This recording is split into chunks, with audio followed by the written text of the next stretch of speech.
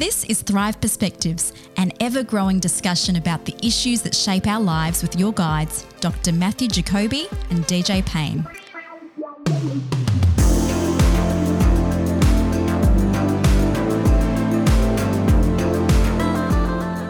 Matthew, as of the release of this podcast, in 9 days' time, it's June the 1st. Fantastic. I'm glad about that. Now, on June the 1st, Yeah. I begin a 6-month Bible reading program that I've written myself. Oh, really? Yeah. Oh, 6 months. Now Yeah. that's Hardcore. That's hardcore. That is. Well, did you ever when you were younger, and let's because we've been in Thrive Deeper and in some other stuff, we've been reading through the book of Revelation, and the words that keep springing back to mind to me, like that's pierced my heart, are the letters to the churches, right? Yeah. And Jesus saying, I just wish you would come back to your first love. Love me and others like you used to, in the early days. Yeah. And I think back of those early days where I was passionate, this young man passion that you have when you first realise things and you get a heart for the gospel and a heart for the world. Mate, reading through the Bible, like I think there was a couple of years there that I read through the Bible multiple times in 1 year. Yeah. It was just nothing. You just spend an hour or two reading through and stuff like that. Now, in our old age and in the lifestyle and everything that we have now, we sort of treat it like, reading through the Bible is such a big commitment. Yeah. Well, I read through the Old Testament for the first time ever, and it was 6 months. It took me about 6 months. Okay. All right. Well, I'm putting it out there. I'm putting it out there. I want you to cast your eyes over to make sure I haven't done anything dodgy. But I've taken a few different sources of chronological read-throughs, and one thing I've really avoided, because some chronological walkthroughs will have one verse here and then one verse here and then one verse. They really chop up chapters. Yeah. I haven't done that. I wanted to keep the chapters all whole. And go through it in chronological as it happened. And I've done that over 6 months, and I want to do that from June the 1st. So everyone is more than welcome to join me. Yeah. All the way through to the end of November. Put it up on the Thrive Deeper. I'll have it everywhere. Don't worry about that. So I'm excited because this is where we get into today's episode. I love the Bible. Yeah. And nowadays, when you say that out loud to people, they sort of look at you. They look at you like you're, there's something wrong with you. Yeah. And even I feel a little bit about that sometimes in the church where I talk to other Christians and I start waxing lyrical about how much I love the Word of God, and they sort of look at me like I'm not all there. It's like you need to move on or something. Yeah, come on, whatever. No, I'm sure that's not what people think, but it is. It is an important element of our faith that perhaps is, it's not the most sensational or, just reading the Bible. It seems very mundane, so it's not something that perhaps seems very exciting. But it is the seedbed on, faith comes from hearing and hearing from the message of God. And amen. It's all going to grow. Our life is going to grow out of our engagement with God's word. So it's incredibly, incredibly important. And I guess what I was keen to talk about today was the origins of the Bible. I believe we have every reason to trust the Bible. Great. And that doesn't come from a place of sort of fundamentalist naivety. Let's just close our eyes to biblical criticism and to historical criticism. That's much where I'm happy sitting. I'm happy sitting in that. I'm aware of that, and I've read through a lot of that, and I still trust the Bible. I still believe it is inspired by God. I think it is true in what it reports. Amen. And I think there is no reason to doubt it. Now, a lot of the criticism that comes the way of the Bible subscribes to a methodology that I already think is problematic, and I think I've spoken about this before.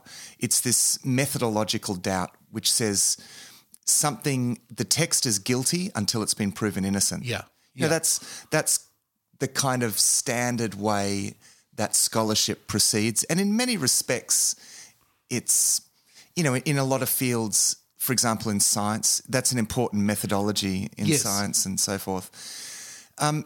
because the opposite is also false. Yeah. Like just because a text says it's this or something is so true, you don't just accept it because it's been written down. Yeah, that's right. You know, but where you're looking to something historical events that create the basis for a decision that I need to make. You know, Jesus rose from the dead.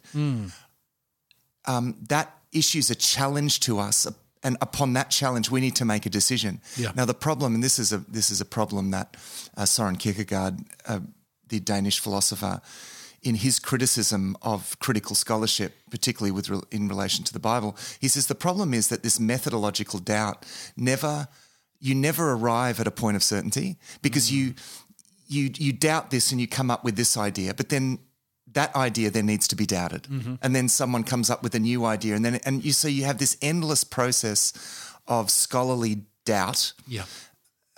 That keeps the scholarly institution going. Yeah. You know, to get a doctoral thesis in history or something, I need to question something that someone else has done. Yeah. So I have to proceed on the basis of this methodological doubt, and it keeps the institutional scholarship going, but it's not great for faith, because at some point we need to make a decision. But I think there's something cultural in that. I think the culture that we live in now has been affected by that method. Yeah, that's right. Like the magazines and the newspapers and everything, a lot of times the way that things go viral or are popular is by somebody saying, oh, you think this? Well, actually, it's that. Like, you've always thought that the sky was blue. Well, actually, it's not. You know, like there's a lot of that type of culture, and you pull down what has gone before to say something new and make yourself look clever. That's the standard methodology, really. Now, it's not that historical scholarship isn't important. We need to take the evidence into account, and the problem here is this: it's guilty until proven innocent. Okay. That's the problematic approach. Yep. In biblical archaeology is famous for this. You know, they couldn't find any evidence of the Davidic kingdom, and they thought, oh, maybe he was just some insignificant tribal chieftain, because we haven't got any evidence. So it's guilty until proven innocent. Yeah. And then they found at Tel Dan, they found an inscription with the House of David, and suddenly, oh, gee, okay, he had that reach of influence, so maybe he was then. And so everyone was saying, oh, no, actually, sorry, everyone, there was a King David, and he actually was quite influential. And so this, what's known as archaeological minimalism, with this idea that if we don't actually have evidence for it, then it didn't happen. So this is applied, for example, to the Exodus, and we discussed this in relation to the Exodus. Didn't happen. There was no wandering because we haven't found anything yet. Well, I mean, they wandered in the desert. They were nomads. Yeah. You know, they wouldn't have carried a lot of heavy, What do you expect to find? Yeah. I mean, so this approach that says, well, we're just going to assume it's false until we, through our very limited methodology, are going to prove it to be true, I think that's deeply problematic. I agree. We need to ask the question, do we have really good reasons to doubt this? I would rather operate from that point of view. Yep. And as a Christian, I have joined a family that extends back thousands of years, a family. And I have no reason to doubt those who came before me. Now, it's not that everything that has happened is perfect, but when I look at the apostles and the prophets and I read their writings, I think I have no reason to doubt what they're saying. Yeah. The apostles lived and died for their testimony. And I would need a really good reason to doubt. And I've looked at the, people say, well, this New Testament letter says that it's written by Paul, but it's not really written by Paul. It's just someone saying that because they wanted to give it more authority. Really? How do you, Yeah, I can't, this is... And this is difficult to see how in the family of God at that time, for these people who were living, and many of them being martyred for their faith, that they would subscribe to abject falsehoods like that. And many of them knew Paul, type of thing. Oh, absolutely. And even let me sort of be careful to say this. in the life of the early church when Paul was alive, he wasn't exactly the most popular character in amongst the early church for some people as well. So, you know, the point is, for people who aren't really, you know, you're very well versed in what you study and everything about biblical criticism and everything like that. Some of the reasons why people nowadays, you know, 2,000 years later would sit down and go, well, we've analysed it and we think that maybe Paul didn't actually write this or he didn't write that or he wrote that. Some of the reasons they would say that is the use of words or particular vocab. Yeah. What are some of the reasons why people would say that? Well, Paul, we know that... Other than me being, this is my cynical take, other than them wanting to look very clever and they've, you know, come up with a new way of doing it. And all of something. those things, difference in language, you know, all of that stuff may simply be a different scribe that he used. Okay, and that's an important point because a lot of people don't realise that for Paul and definitely for Peter and for other writers, they used scribes. We know that because he says this part I'm writing in my own hand at the end of some of his letters. And these scribes were professional writers. Yeah, that's right. You know, professional writers who you know, Paul would work out the ideas and, you know, talk to them and stuff. And there wasn't like an editorial going on as well. Well, I mean, there are different kinds of things happening in the way that the things get written down. So at the moment we're talking about the New Testament. Well, you know, Paul dictated his letters, as did Peter probably. And, they may have written some of them at some points. We're not always sure when it was themselves dictating or if they were writing, but often that's stated in the letters. So there are reasons why there may be differences. Like, you know, to really doubt when it says this is by Paul, I mean, I just think you need better reasons to doubt that, because I think there is this methodological suspicion. Sorry, I'm stuttering over my words here. I'm tired. that I think pervades scholarship, historical scholarship. We're just going to be suspicious. You know, we're going to think the worst of people. They're lying. They're all lying. Really, this does not ring true, because and one of the reasons that I think that is because when you step into this, and this is I think an important aspect of this, when you step into this and you actually do what they say and you live the life that they're pointing to the best of our ability, you realise, oh, this is true. They are telling the truth here. They are laying out a pathway, and it's not just a pragmatic like this works, but there's a sense of self-authentication about it, and I think when you live inside of this and you then relate through that to these writers who wrote these things, you think it's very difficult to accept that they're all liars and there's some, and it's just not true to the facts, either from a subjective or even an objective point of view. 100%. So I guess I'm looking to apply it's innocent until proven guilty approach. That's a methodology that I would want to apply. Yeah. And I would apply that even right back into the Old Testament. Now, of course, again, let's not be naive. Let's not discard, historical scholarship. This doesn't mean that the Bible just fell out of the sky in pristine form. They use different. There are different oral traditions that are drawn in, even different documents that have incorporated. There are complex editorial processes talking about the Old Testament now. That, I think for the first 5 books of the Old Testament, I think there's basically a Mosaic authorship underneath there. But as is evident in the text itself, there's clearly editorial work going on there. The final form didn't come until later, maybe time of Joshua, even after that, because you have statements like "to this day." Yes, the death of Moses even is narrated there. So, exactly. So there's a complex process by which this was put together. But I think, but let me just say, let me just add into that, Matt, that the Word of God itself, the Bible itself, claims that complex process, owns that complex process, doesn't try to we sometimes set up a straw man that, like you bring up the Moses or authorship type of thing. Well, nowhere in the text itself is it claiming a simple process that Moses sat down. Yeah, that's right. With that's a pen right. and No paper. one's saying that. Yeah. No one's saying it's a straw man saying, "Oh, well, you Christians believe," and it's like, well, hang on.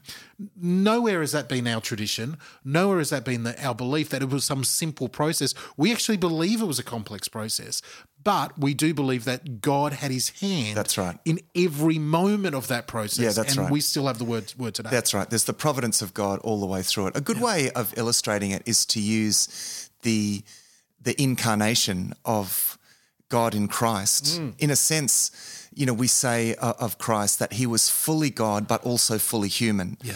And I think the same is true of the Bible. It's very human. It's written from a human perspective within, even the Old Testament. We did that session on Genesis and so forth. And clearly it's written from within an ancient Near Eastern cosmology and kind of in dialogue with that. So it's got this human perspective, and yet it's got this divine element as well. It's this kind of stunning statement of faith that is in many ways unlike anything else, that is so far before its time in many respects.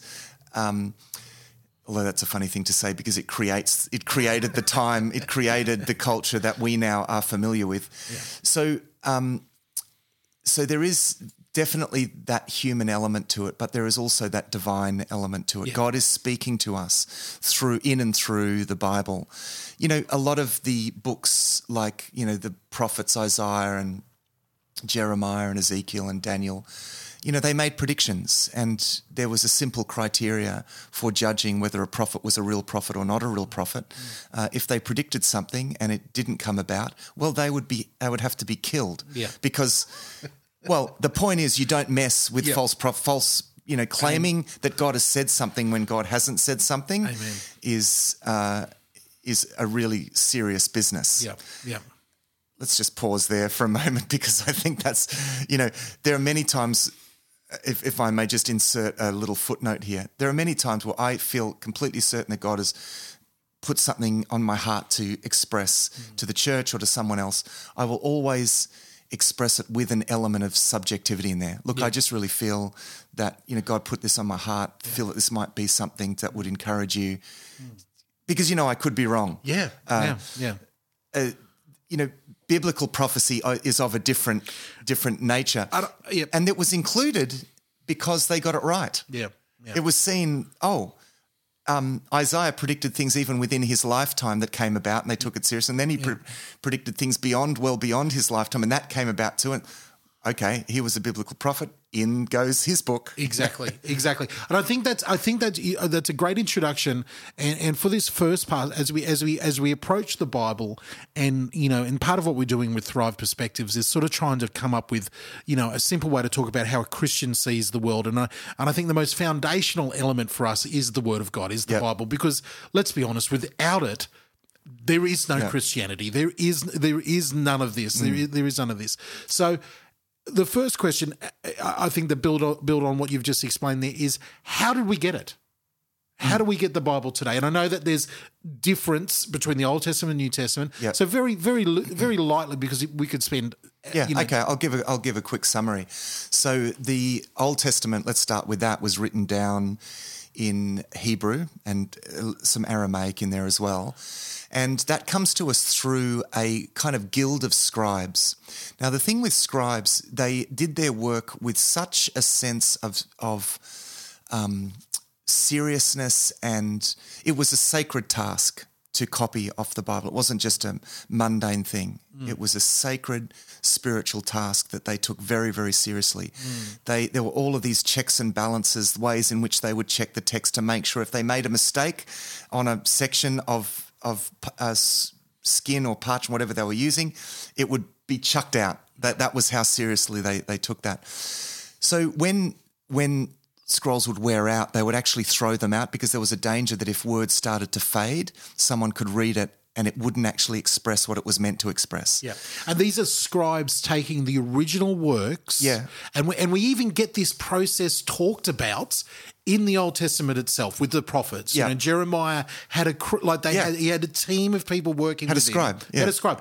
Work this out, take these scrolls, copy these, so we get the process. The original word is given to the prophet or to the author. They make an original work, and then the scribes are, and the people who are following them have got the responsibility to make copies, to make sure it's all correct, and to start establishing that. Yeah, that's right. And so, and then it gets copied off with the scribal tradition. So in a really important historical event that I guess really underscored how well they did their work was when the Dead Sea Scrolls were discovered, and there was a scroll of Isaiah that was 1,000 years older than the earliest scroll of Isaiah that we had, namely probably the Aleppo Codex, that was kind of the oldest sort of Old Testament.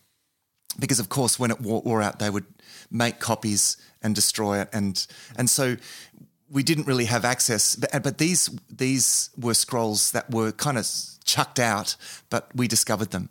And They're in the worn-out process. They're in the worn-out process. Used this one to so there was 1,000 years of copying, and the differences were minimal. I mean, there was some updating, and in some senses that was legitimised in some ways. And when you say updating, they're not like saying, all right, we're going to change the story. Yeah. We're talking about the text, the punctuation. Right. And on the whole, I mean, we're talking 1,000 years. Yeah. It was remarkable how well they did their work. Yeah.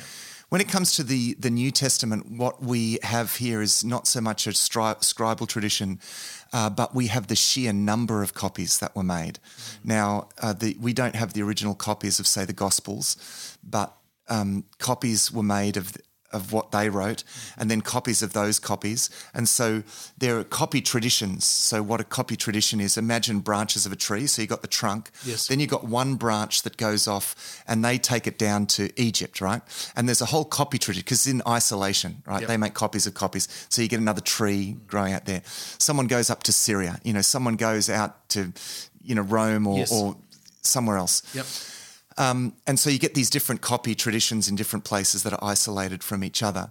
So if you go right to the end of the tree, and if you've got agreement, I mean, even not right at the end of the tree, but if you take any given reading and you get agreement between that tradition and that tradition and that tradition, you can, with mathematical certainty, know that, that was... Now, that doesn't mean there aren't still some disputed readings, and there are, but they're relatively uncontroversial, really. And that's a great point that you bring up there, and that's and I love the way we've zoomed through that. Yeah. That's beautiful, because there are many resources and books and beautiful things out there, even YouTube videos that you can find that go on about, this whole world of how we got the Bible.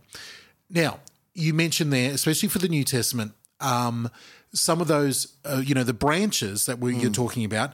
Well, this branch includes these verses over here, but this branch doesn't. Yeah. Or after a certain time, all of a sudden there is, and when we say there's a few verses, I mean there's a handful in the New Testament where some transcripts don't have it and some do, some copies do. This is where we get a few people getting very concerned, because in the 1600s, we had the KJV, we had the King James Version that had one version of text. We are now sitting here 400 years later. And this is a really important point that blew my mind when I actually started looking at it. 400 years later, there's part of us in our natural mind that thinks, well, hang on, they were 400 years closer to the time of Christ, so they were more holy or more accurate or more right, or they had younger copies. But in reality, no, I'm just telling you how the natural person thinks. Like you sort of go, okay, they were closer to that time, so the further away we get from Christ, maybe the worse the copies are. But in reality, when it comes to New Testament scholarship, we have more text now than they way more than they had 400 years ago. Yeah, that's right. And so the King James Bible was a translation, an English translation. Okay, it was an English translation, any Greek text now is a compilation text, okay? It's using the best of the evidence that we have, and they put together a Greek text, okay? From Greek texts, the evidence that we have. Now, in the around because the New Testament was written in the language Koine Greek, so common Greek, okay? And it was written in, there's some talk about maybe there was original Aramaic version. I mean, not many people argue that. No. It was, the gospel writers wrote for a very broad audience, and Greek was the common language that was spoken around the world, so it makes sense that they wrote in that language anyway. So when there was a guy called Erasmus of Rotterdam, late 1400s, early 1500s, he made the big craze then was getting back to the original sources, okay? Mm-hmm. And so he wanted to make let's read the New Testament in Greek again. Let's get back behind the Latin. He had about 7, maybe a dozen, can't remember exactly, it wasn't more than a dozen. I think it was even like 7 to 9 or something like that, texts available to them. Mainly quite late texts, sort of late from the late medieval period, so copies of copies. And he used those. He produced this Greek text, and it's became known as the Textus Receptus. Yep. And it had this. It's a great name. Yeah. Well, it was given by a publishing company called Elsevier. I mean, it was there to say this is the received text that was Textus Receptus, because it was the text used during the Reformation, and so it had this kind of sanctity associated with it. And the problem is that it's based on a very little evidence. Now it's good. Yeah. Okay. There's not that much, and that's difference. That is from where we get the King James. Yeah, we get the King James from that.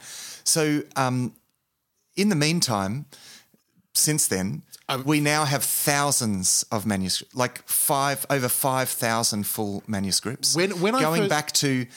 Going back to, we've got from 130 AD a fragment of John's Gospel. We've got a full New Testament even at 250 AD, and thousands and thousands branching out into different traditions. This is important to say, that the people who created the King James Version didn't have that. Wasn't even aware that was even possible. Yeah, well, they were using the Textus Receptus. Yeah. Okay, and look, it's pretty close, but you have those things like when you read your English Bible, you will, because remember the verses are added later. Mm-hmm. Okay, the verses are added as in the number. Yeah, the numbered verses are added. I think in the 1500s somewhere. Okay, so some people are disturbed by the fact that when they read the NIV, for example, that it'll skip a verse, and that's because there was a verse that was translated from this Textus Receptus into the King James that was probably a scribal edition, like the kingdom, the power and the glory are yours, okay, from the Lord's Prayer. Yes. Now that most probably was a scribal edition, like a liturgical addition to the text. And there was probably good reason why they added it in. And it's great. This is what I say when I go to church now when we read this, so I'll add it in. Type of thing. Like I'm just making up. You write it in. Yeah. I'll write like the whatever the scribal addition to the Lord's Prayer. Yeah. The Lord's Prayer had traditionally, by the time that the scribe is writing it, added in that Amen part. Yeah. Now, when we get back to the earliest documents, to having that, well, it doesn't include that. That's right. It doesn't include that. So. We've got this. We've got this. So the NIV, and there are things that the NIV includes, but says the earliest manuscripts don't have this. Like John 8, the story about the woman caught in adultery. Whoever is without sin, let him cast the first stone. Okay. Now the earliest, most reliable manuscripts don't have that story in. Now, we think it's probably a story that happened, but it was maybe included at a later stage, and so okay. It's important to state that, so they still include it there. But there are a number of other verses, of course, that you'll see, the King James or the New King James, that have that the NIV, and that the NIV won't, because based on all of the evidence that is available to the NIV. And it's not that, there are all sorts of conspiracy theories here. Honestly, the stuff that stuff that people put out there, did you realise the NIV skips verses? It's taking away from the Word of God. Yeah. No, it's not. It's much more complex than that. The NIV is making use of all of the textual evidence that we have textual evidence that is so abundant, we can be pretty certain of what was in the original. But here's an important point, is that this study, this area of study hasn't stopped. We sort of feel like, oh, we've arrived. Yeah. You know, we have this sense of Christians in the year 2020 to think, well, we've got it all together, we've arrived. But no, there are guys and girls out there now studying. Textual. Yep, that's right. Pulling out, finding new research. There's research. There's all this that's stuff. Right. Textual studies. It's a big field. Yeah. And the beautiful thing about this, and we'll wrap up this half of it. We'll have a break now. The beautiful thing about all of this elements, and this sort of brings us to the next part of the conversation, is that with all of the development that's still going, with all of modern science working as hard as it can around all of this, the Bible still stands, as in it's being proven correct. Yeah. You know, it's been proven accurate. It's been proven, yes, this is actually the translate. This is actually what, that's right. Which is an amazing testimony. Yeah. So I think after the break, we'll have a talk about how the books were chosen to be included, which books were chosen. Yep.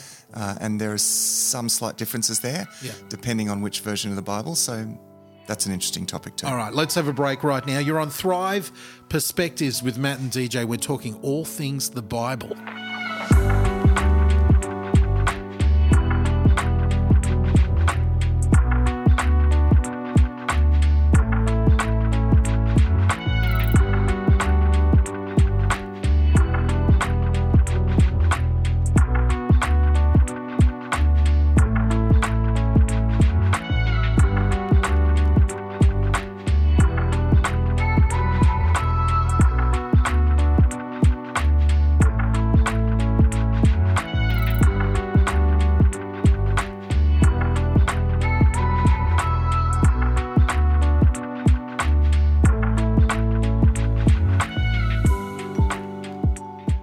Hey there, family. It's your old pal DJ here, and I want to let you know about something a little bit different that I would love you to get involved in if you're interested. This is not going to be for everybody. I haven't done for 2020 yet a Bible read-through. I love to read through the Bible every year. Well, I haven't even started one, and we're already in May. So what I've done is I've been very ambitious, and I have written my own chronological Bible reading program that we can do together in 6 months. A 6-month read through the entire Bible in chronological order as it happened. Now, if that sounds fascinating to you, if that sounds interesting and you're ready for the challenge, it's not going to be that hard, especially with a lot of the audio Bible apps that are available now. Plus, I want to use social media to encourage you every day in our daily reading guide. So that is what my plan is. Starting on the 1st of June, finishing at the end of November, over 6 months, we're going to read through the Bible chronologically together. Now, if that sounds exciting, then here's what you need to do. Follow me on social media, DJ Paine. That's Paine with an E on the end. You can follow me on social media. You'll find me across any social media that you choose, whether that's Facebook or whether that's Instagram, Twitter, whatever one you want to be on. You'll find me there. You can contact me through there, or better yet, head over to thrivetoday.tv. Thrivetoday.tv. Use the contact form and just let me know, hey, DJ, I'm interested in the 6-month Bible reading program. It's totally free. I'm going to give you all the material you'll need, and I want to encourage you as I go through it as well. So that's what we're going to be doing on the 1st of June. I know you've probably got a lot of other stuff going on, and I expect this only for the brave few who want to commit the time to do this. It's not going to be that much time, and like I said, audio Bibles are fantastic for this. So join with me on the 1st of June. You can use the contact form at thrivetoday.tv, and we will read through the Bible together in 6 months. Let's do it. All right, now back with Matthew Jacoby.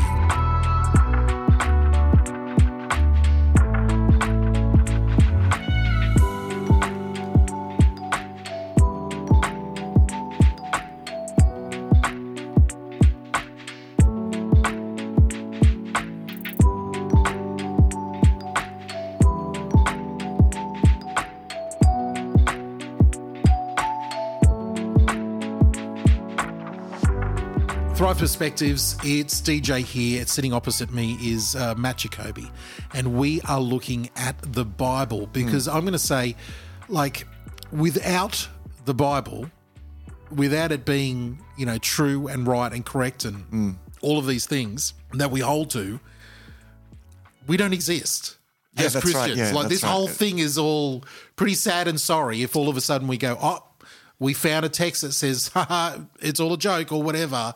But, you know, so far over thousands and thousands of years. That's right. Our faith is based on the fact that God has revealed himself to people and their testimony is written down in the Bible, that he has not only revealed himself to just one person, but many, many people.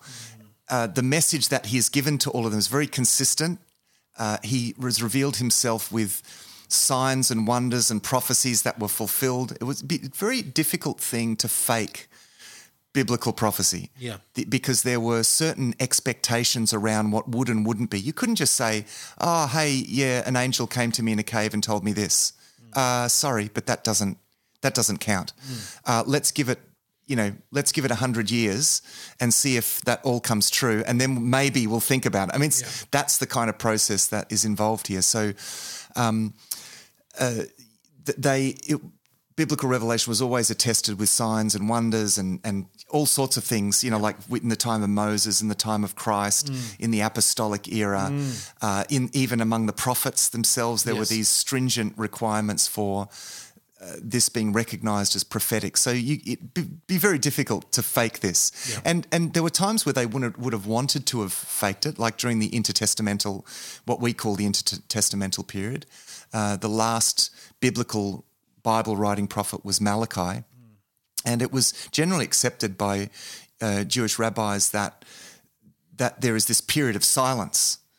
And there were other things that were written, but they're not given the same authority because, again, they don't meet this very, very strict criteria. Well, and there are actually some really good stuff there, but they just don't meet this strict criteria. Well, you've brought up a great point here, and this is a great question of how the Bible is in two parts: the Old Testament and the New Testament. Yep.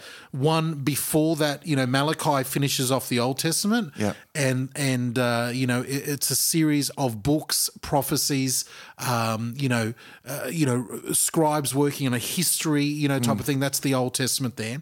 And then a space of about 400 or 500 years, and then we have the New Testament, which is the life of Christ, the apostles and the early church, letters and, writing down what happened there.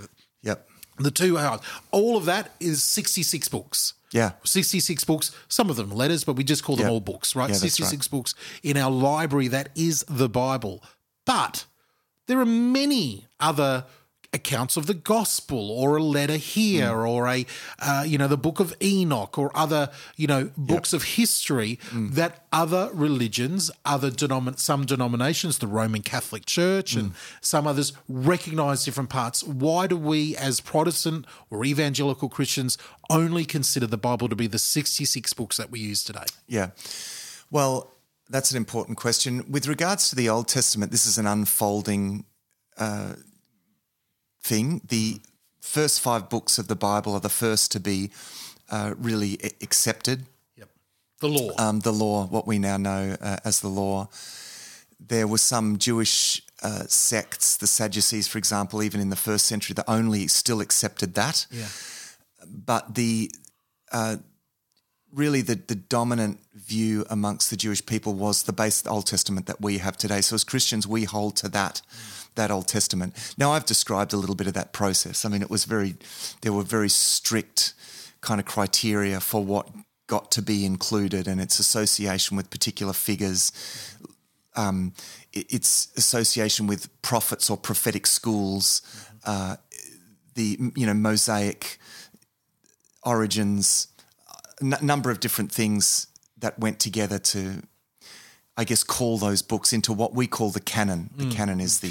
And have we got it right? Closed, collection. Have we got it right that a lot of the, like my very bird's eye view of this part of the history of Jewish history is that as the people came back from Babylon in that period of history, we had a few big leaders. One of them being Ezra, the priest. Now he and his team were very instrumental in pulling together what we would consider to be the Old Testament. Yeah.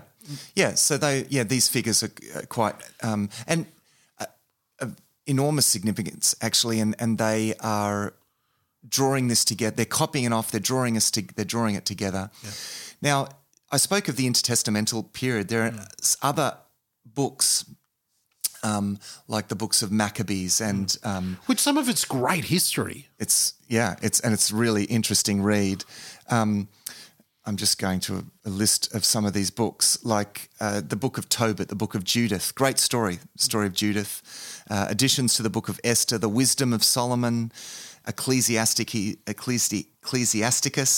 Book of Baruch, Epistle of Jeremiah. It's the story of Susanna, First and Second Maccabees. For example, in Roman Catholic Bibles, these will be included. Yes. Now, the reason for that is that the Roman Catholic Church ascribes authority not just to Scripture as such, but also tradition as well. Yes. And so, these belong to Jewish tradition in that sense. And so they, I guess, have included that and given it the imprint of tradition, the church's authority, put their stamp of acceptance on that. We would commonly call that, some people would call that the Apocrypha. Yeah. Whereas as Protestants, we stick probably with the stricter guidelines of what counts as Scripture, because I think we put a lot more emphasis on what actually is inspired Scripture. Now, when it comes to the New Testament, the actual how the books of the Old Testament comes together is a little shady. We don't know as much about that. What we do know much more about how the New Testament books came together. Now, I've been reading quite a bit of literature from the early church period, and I mean from the generation after the apostles. And I'm amazed at the quotations from Paul, Peter, the Gospels. They're talking about the fourfold gospel at this early stage. These letters are just littered with quotations from Peter, Paul, Gospels.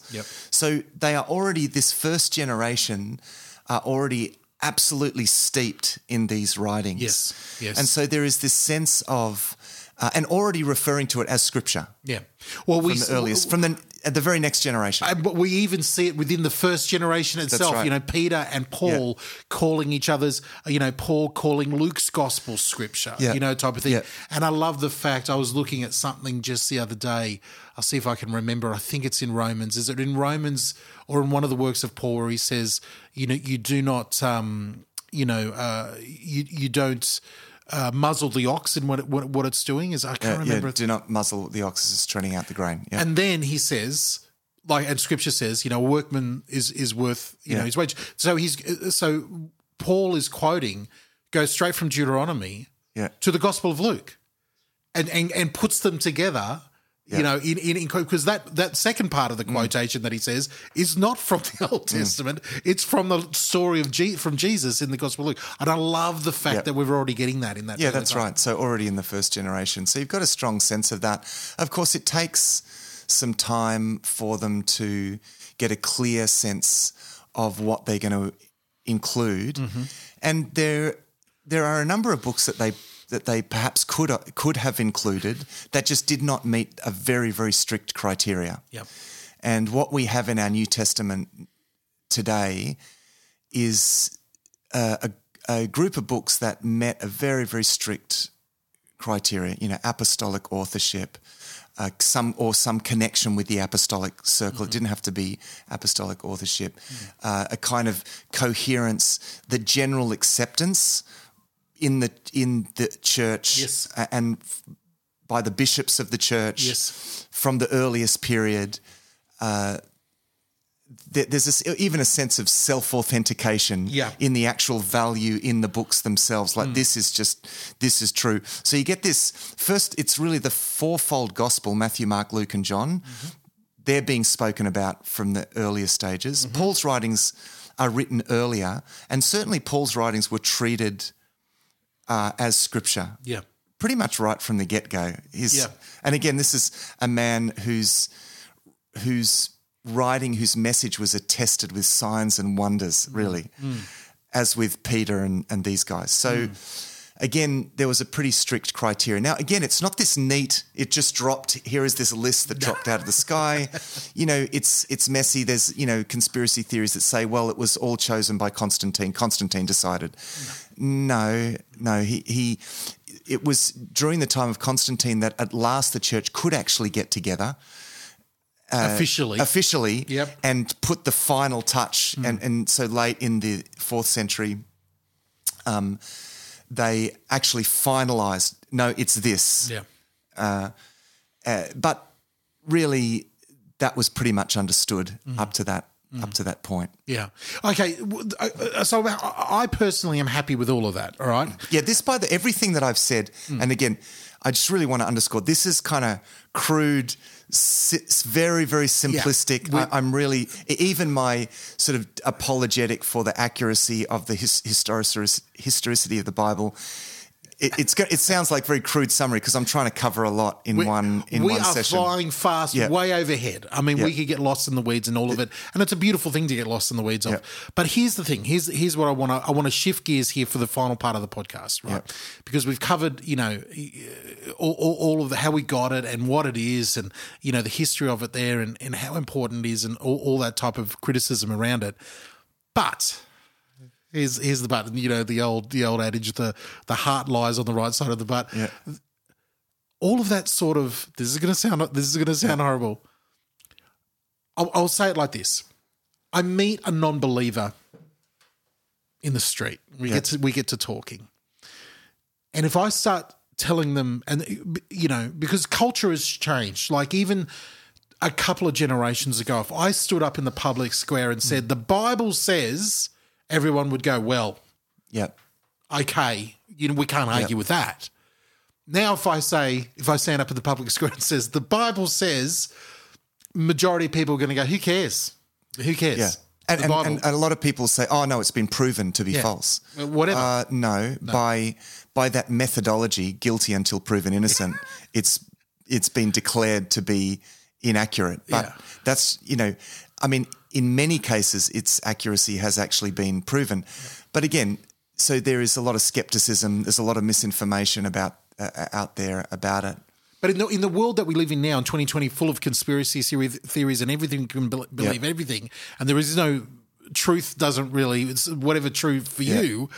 Even if you stood up and said, well, here is the exact scientific proof for every verse, for everything. Yep. This has stood up to the test of time. If we go through all of the textual criticism that proves the Bible is what it is, people still turn around and go, so?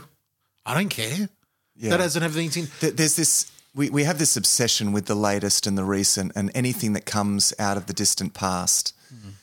Oh, it's just archaic. It's primitive. You know, they pull out the primitive word. Yeah. Well, maybe in our age, maybe there are things that we have lost because of the way that we think. Yeah. Maybe our advances are not all advances. Maybe there is something that we can hear out of the very distant past. Maybe there's something that has been revealed, and certainly I believe there is. I believe that God is a God who has revealed himself to people, and they've written down, and it carries all the human characteristics, but it was attested, and we have that handed down to us today. Now, of course, that's going to be fodder for all sorts of criticism. They're going to be like seagulls on a packet of chips, you know. Yeah. All the critics, it's to be expected, right? Because it comes from the ancient past. Yeah, yeah. So it must be archaic. They're all just, you know, it's all lies trying to, you know, whatever they say. Yeah. I think that's a very difficult case to make. But anyway, if that's the way that you can operate, if that's the way you want to do it, that's what you'll believe. But Jesus provides the key, I think, to seeing if it's true.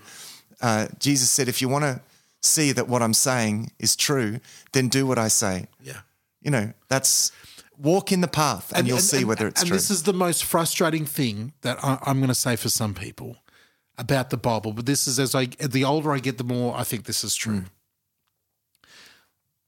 We are taught in the scripture that unless the Holy Spirit opens our eyes to the truth of the scripture, you can be someone in the street who goes, who cares? That's right. And we could spend all day and all night. I mean, God bless, we're living, as we're recording this right now, a godly saint, a person who God has used mightily in the culture over his lifetime, Ravi Zacharias, the amazing apologetics, the man of apologetics, is very, very sadly on death's door. It could be between now of us recording this and releasing this. Right, I didn't know that. His cancer, it's really, really bad. It's really, really bad. And thank you, Ravi Zacharias, for all the work that you've done in this world of apologetics. Yeah.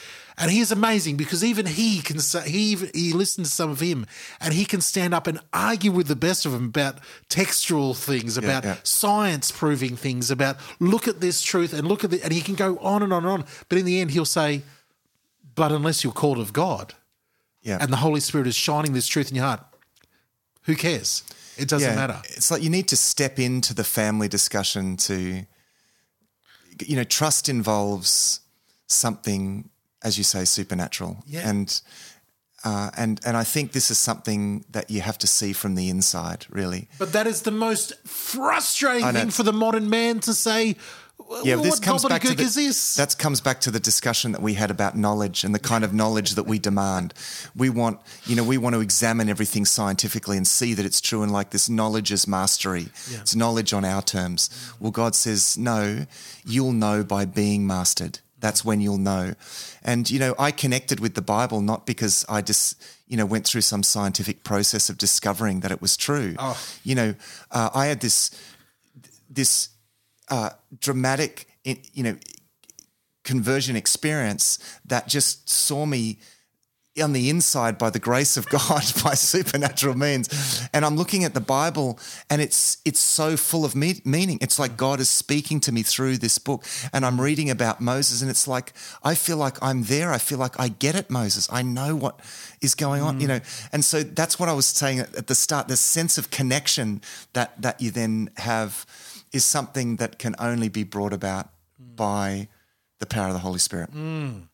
I think the next thing, just as we draw this to a close, is to remember that the Bible is written in Hebrew, Aramaic, and Greek. And so the key thing then is to get a good translation of the Bible. And I think it's worth saying something about translations. Okay. I think look, there are so many translations, and sometimes I wonder whether that's even a problem. You get a bit lost in, and then new translations come out and you think, oh man, do we really need another translation? Because even the most widely used translations, even they are being updated all the time. But here's the problem. It's the same argument that I have with beautiful. These two arguments, I sort of put them in the same basket. Beautiful young Christians coming to me and going, but there's so many translations. Which one is right?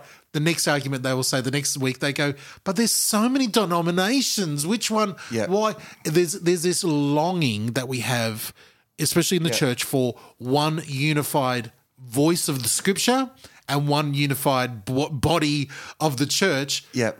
I hate to break this to you, it's never going to happen. It's never going to happen here on earth. And it's good that the work of translation is there's lots of translation going on. It gives us lots of comparison and so forth. But I think to help guide people through the maze of translations, what do I use? Well, I mean, there are a lot that you can use, but there's probably some criteria that I would apply to choosing a really good translation. First of all, you need to map a translation. A translation, they come in different kinds, and I'm going to map it on a scale. Spectrum? Yeah, spectrum. Okay. Of word for word to thought for thought. Okay, because so on one end of the spectrum, word for word. Yeah. So, when you translate, again, if you know languages, and I don't know languages at all, but some languages you translate word for word, and in English, well, that adjective doesn't really. That's right, because they're using different idiom and they shoot out the lip at me. Yeah, it is a sort of word for word. Word for word. Well, what does that mean? Yeah. Oh, they mock me. Yeah. I mean, that's, but we don't use that idiom, so we don't really know what it means. Yeah. So a word for word translation will perhaps try to get us closer to the original text. Okay. And then on the other end of the spectrum? On the other end, you've got the thought for thought, which is more dynamic and just helps us interpret what they mean a bit more. Okay. But there's a very big danger in thought for thought. Yeah. Because whose thoughts are we interpreting Exactly. here? So the more you go to the thought for thought translations, the more interpretive element there is. Now, but they're easier to read. That's the advantage of the thought for thought translations. But if you go a little bit beyond, well, not a little bit beyond, but if you go past the thought for thought translation, you're then getting into something that's not really a translation. It is really a paraphrase or a reinterpretation. Yeah. And there's many reinterpretations today. And I think we've crossed a line in the last decade where now some of those reinterpretations, some of those paraphrases are being quoted and talked about as if it was a translation. Yeah, so the most famous paraphrase is The Message by Eugene Peterson. Eugene Peterson never intended that to be seen as a translation. Yeah. He was doing something creative, a sort of creative retelling of it. I think it's wonderful what he does. Yeah. The problem is that people refer to it like it's this is what the Bible says, read the message. No, actually, no, that's not what the Bible says. No. That's what Eugene Peterson says. Yeah. That's a paraphrase of the Bible. Yeah. Now, this is not just being pedantic because it matters. Oh. It matters what the Bible actually says. It really matters. Amen. And I mean, the latest thing is, that really is characteristic of the time in which we live is people wanting translations that say things the way that they want them to say them. Yep.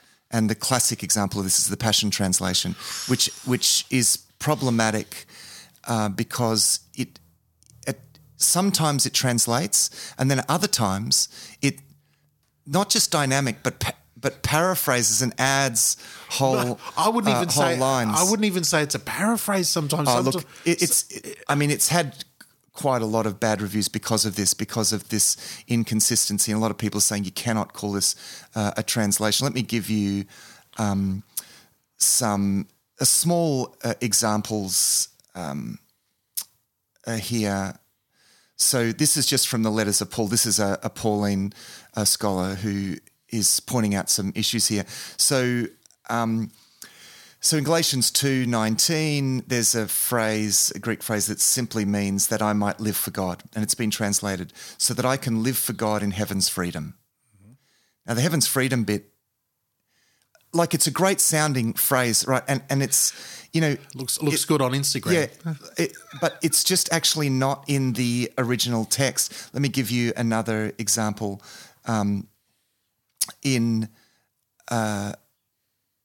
Let me look here. Mm-hmm.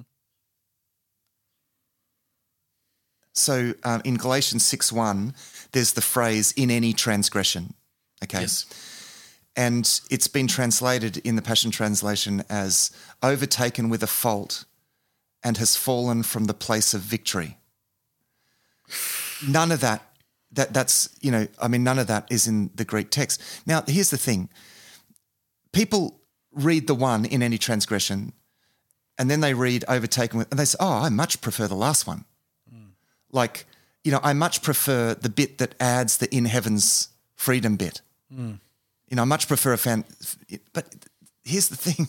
It's not about what we personally prefer. You've got to ask the question, what actually is in the original translation? And that's not in the original translation. So we're in the age of marketing and catering for where the customer is everything. Well, can I suggest, customers, that we do not make the criteria what we want to be there, but what actually was there, and whether that's a accurate translation. Now of it. here's the thing, Matt, and this is something that we could go down a rabbit trail here, but I'll just strongly suggest this. Look, the Passion Translation comes out of Bethel, comes out of Bill Simmons working with the Bethel team in there and everything like that from that church and that custom and that practice. Bill Johnson has come out and said this is a great translation. He's put his stamp of approval on it. Simmons, who's done the translation, has literally said in multiple interviews, and you can find them online, that this translation was given to him by God, by Jesus himself.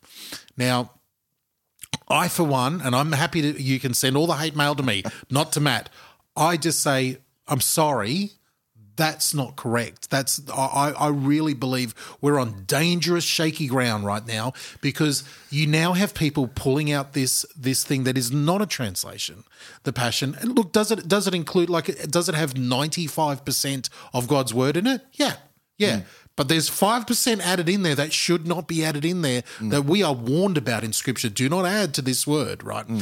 And when you start using the vernacular and the language that, no, this was given to me by God, well, for some that is a major authority, and they're going to take it as that. But for us who hold Scripture, holy, and we see the tradition of it, and we see the history of it, I think we're crossing into a dangerous territory now that this type of work is getting accepted into the church. Yeah, well, I read a little bit about the author, and I think that I feel like that may be overstating it a bit, but I have read his testimony in that he, said things like that, and indeed, maybe he has, but it's important that it's really important that no one gets to play the God card. God has given this to me. It can never be above criticism. We need to always submit whatever we think Amen. God has given us to our community, and to allow that to be tested. That's a really important principle. I think no one would doubt that.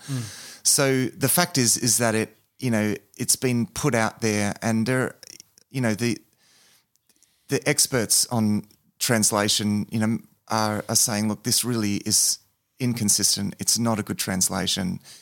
It claims to be based on an old, to remember that talked about the Aramaic, that claims to be there's this, it's almost it is a bit of a conspiracy thing about some older Aramaic translation there. Well, it sort of claims to be, there's a number of problems with it. There's an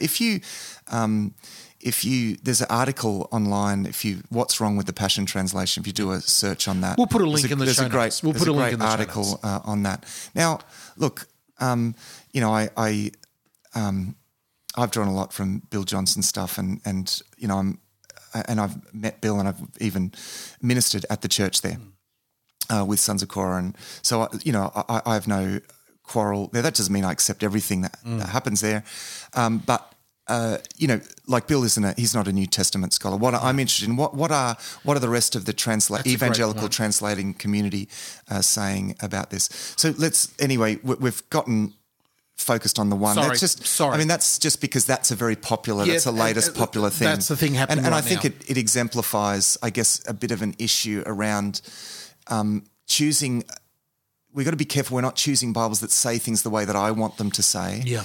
That's a very kind of postmodern kind of thing, isn't it? Definitely. It's this is very true. consumerist this is sort true. of approach my to the truth. Bible. This is my truth. So I think we should use a translation that is written, that is created by committees that have very strong accountability to each other. NIV, ESV, these are produced by large groups of people that look at it again and check it and double check it and so forth. New Living Translation as well. Yeah, that's right. New Living Translation as well. So I would suggest three. My suggestion would be three translations. Out of all, I mean, there are plenty of other great ones. Yeah. But these are what I suggest. On the word for word, the ESV, I think, is a really good translation. Great. At the other end, the New Living Translation is actually a really good dynamic translation. Great for reading aloud. Yeah. And in fact, if I was going to read through the Bible in 6 months, that'd probably be, a good one to fly through. Yeah, one to fly through. I use that to read to my kids. Yep. The New Living Translation, to read the Bible to my kids. The NIV is good because it sits somewhere in the middle. I think that's why it's the most popular translation. Yep. today. So I generally recommend the NIV for that purpose. And the New King James is sort of hovering in there as well. The New King James is down the literal end. Yeah. But remember, the New King James is a translation from a compilation text that has some issues with it. Yeah. Yeah. And there's plenty of other translations. Plenty of other good translations out there. Yeah, absolutely. So be mindful. And I always say, you know what? Have a look at a few. We live in a world now where literally on the computer for free, we can bring up multiple translations next to each other and read a few together. Yeah. Type of thing. Now, I feel like we're leaving everybody with a bad taste in our mouths with looking at translations and mentioning the Passion and all that type of stuff. I want to change gears and finish this up, wrap this up with this.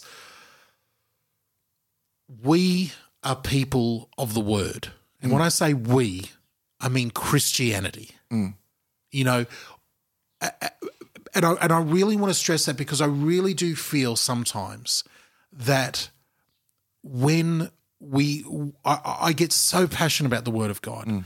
I get so passionate about studying and studying it well and reading it well and living in it and wanting to know it.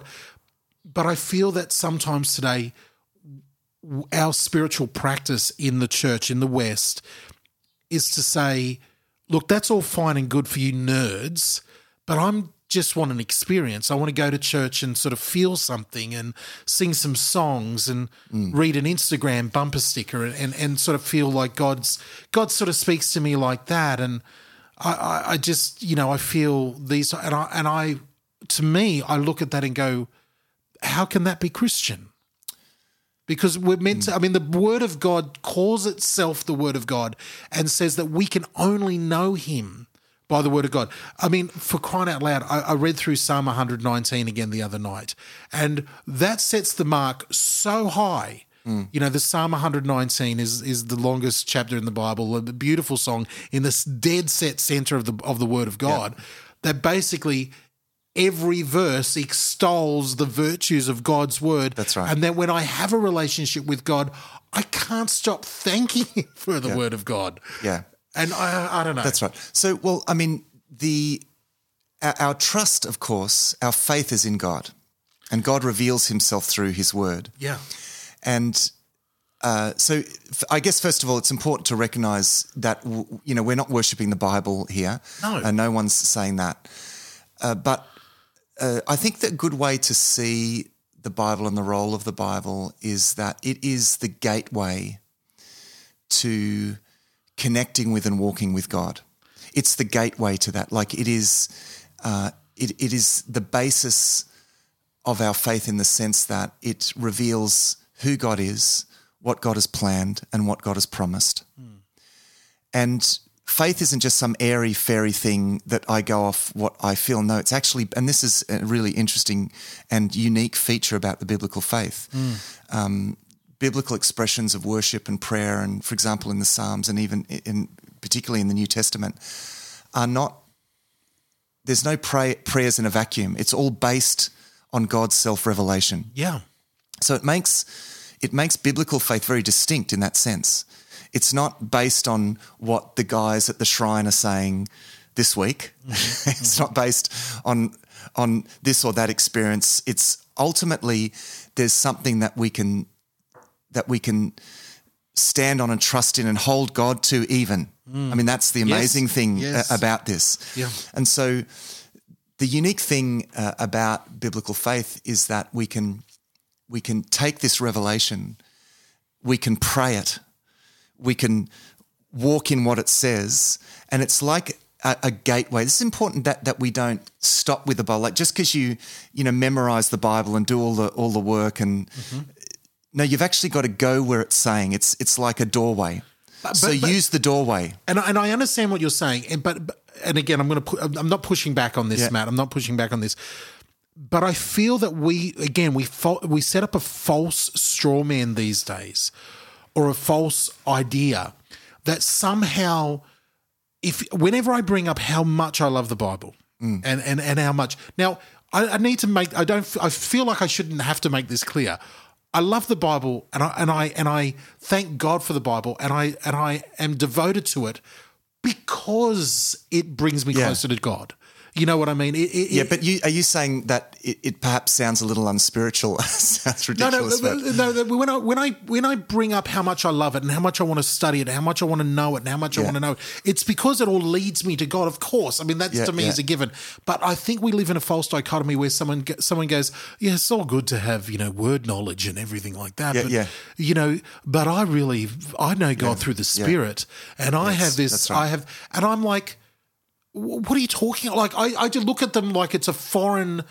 They've got a different religion to me, because I don't understand how you've set up this false thing that there is the Word and it's dry, and then there's the Spirit and it's wet. Yeah. And I'm like, no, I only know of the existence of the Holy Spirit and what He does because of God's Word. Yeah. It's a false dichotomy. Yeah. And I think most people would agree it's a false dichotomy, but it's so ingrained in contemporary Christian culture because of the sort of charismatic wars, because when the charismatic movement came into being, it was sort of rejected by one half of the church that said, it's, and kind of, so they were on the Bible side and these guys were on the Spirit side. And that became a problem for both sides, really. They really needed to stay together and work it out. And really. Wouldn't it be because great? We actually need both. We need a really strong grounding in the Word. We need to be standing on that. And, but we need to be living by the Spirit, in accordance with the Word by the Spirit. That's what we're called to do. So, for me, I have a walk with God that is very experiential in a number of ways. I really insist on that. It's a relationship, so it's an experience. I want to walk with God. I want to talk to God. I want God to talk to me. The role of the Bible in that is absolutely crucial. It's absolutely crucial, and to me, it's based on my ability to map my way through the spiritual life, the ability to discern, there's even a sense in which the Bible teaches us the language of God. It's Amen. Like the language of faith. Amen. And it's like, how do we learn a language? Well, it's by being in a community that speaks that language, and then we can converse. And so there is a language of faith in the Bible that we need to learn to speak, a conceptual language, a framework within which this life in the Spirit proceeds. And I think it's really vital that we don't give up the one for the other. That can be sometimes just an excuse for laziness, really. I'm just living by the Spirit. Well, because I can't be bothered really reading the Bible.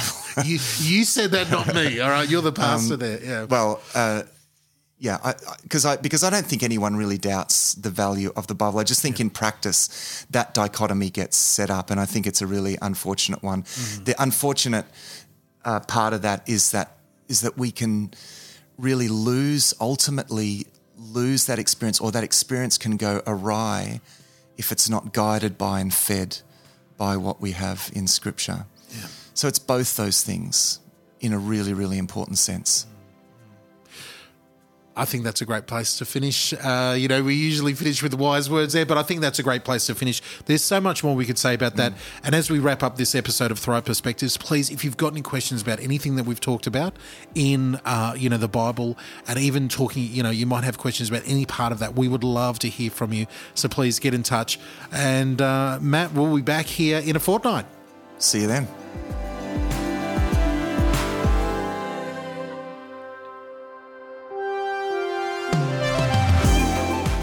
For listening to Thrive Perspectives. We want to hear from you, so send us your big questions and ideas. Our home on the internet is thrivetoday.tv. You can contact us, download other shows, see all of our resources and much, much more at our website, thrivetoday.tv. The Thrive Today Network is on Facebook. Our Facebook page and links to our community groups are waiting for you. Just search and like Thrive Today page in Facebook now. Visiting the website ratethispodcast.com/Thrive Perspectives really helps us reach more people. So head to ratethispodcast.com/Thrive Perspectives.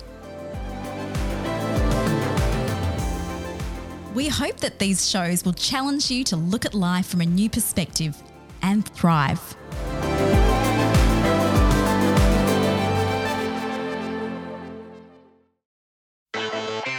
This was another DJP.FM production.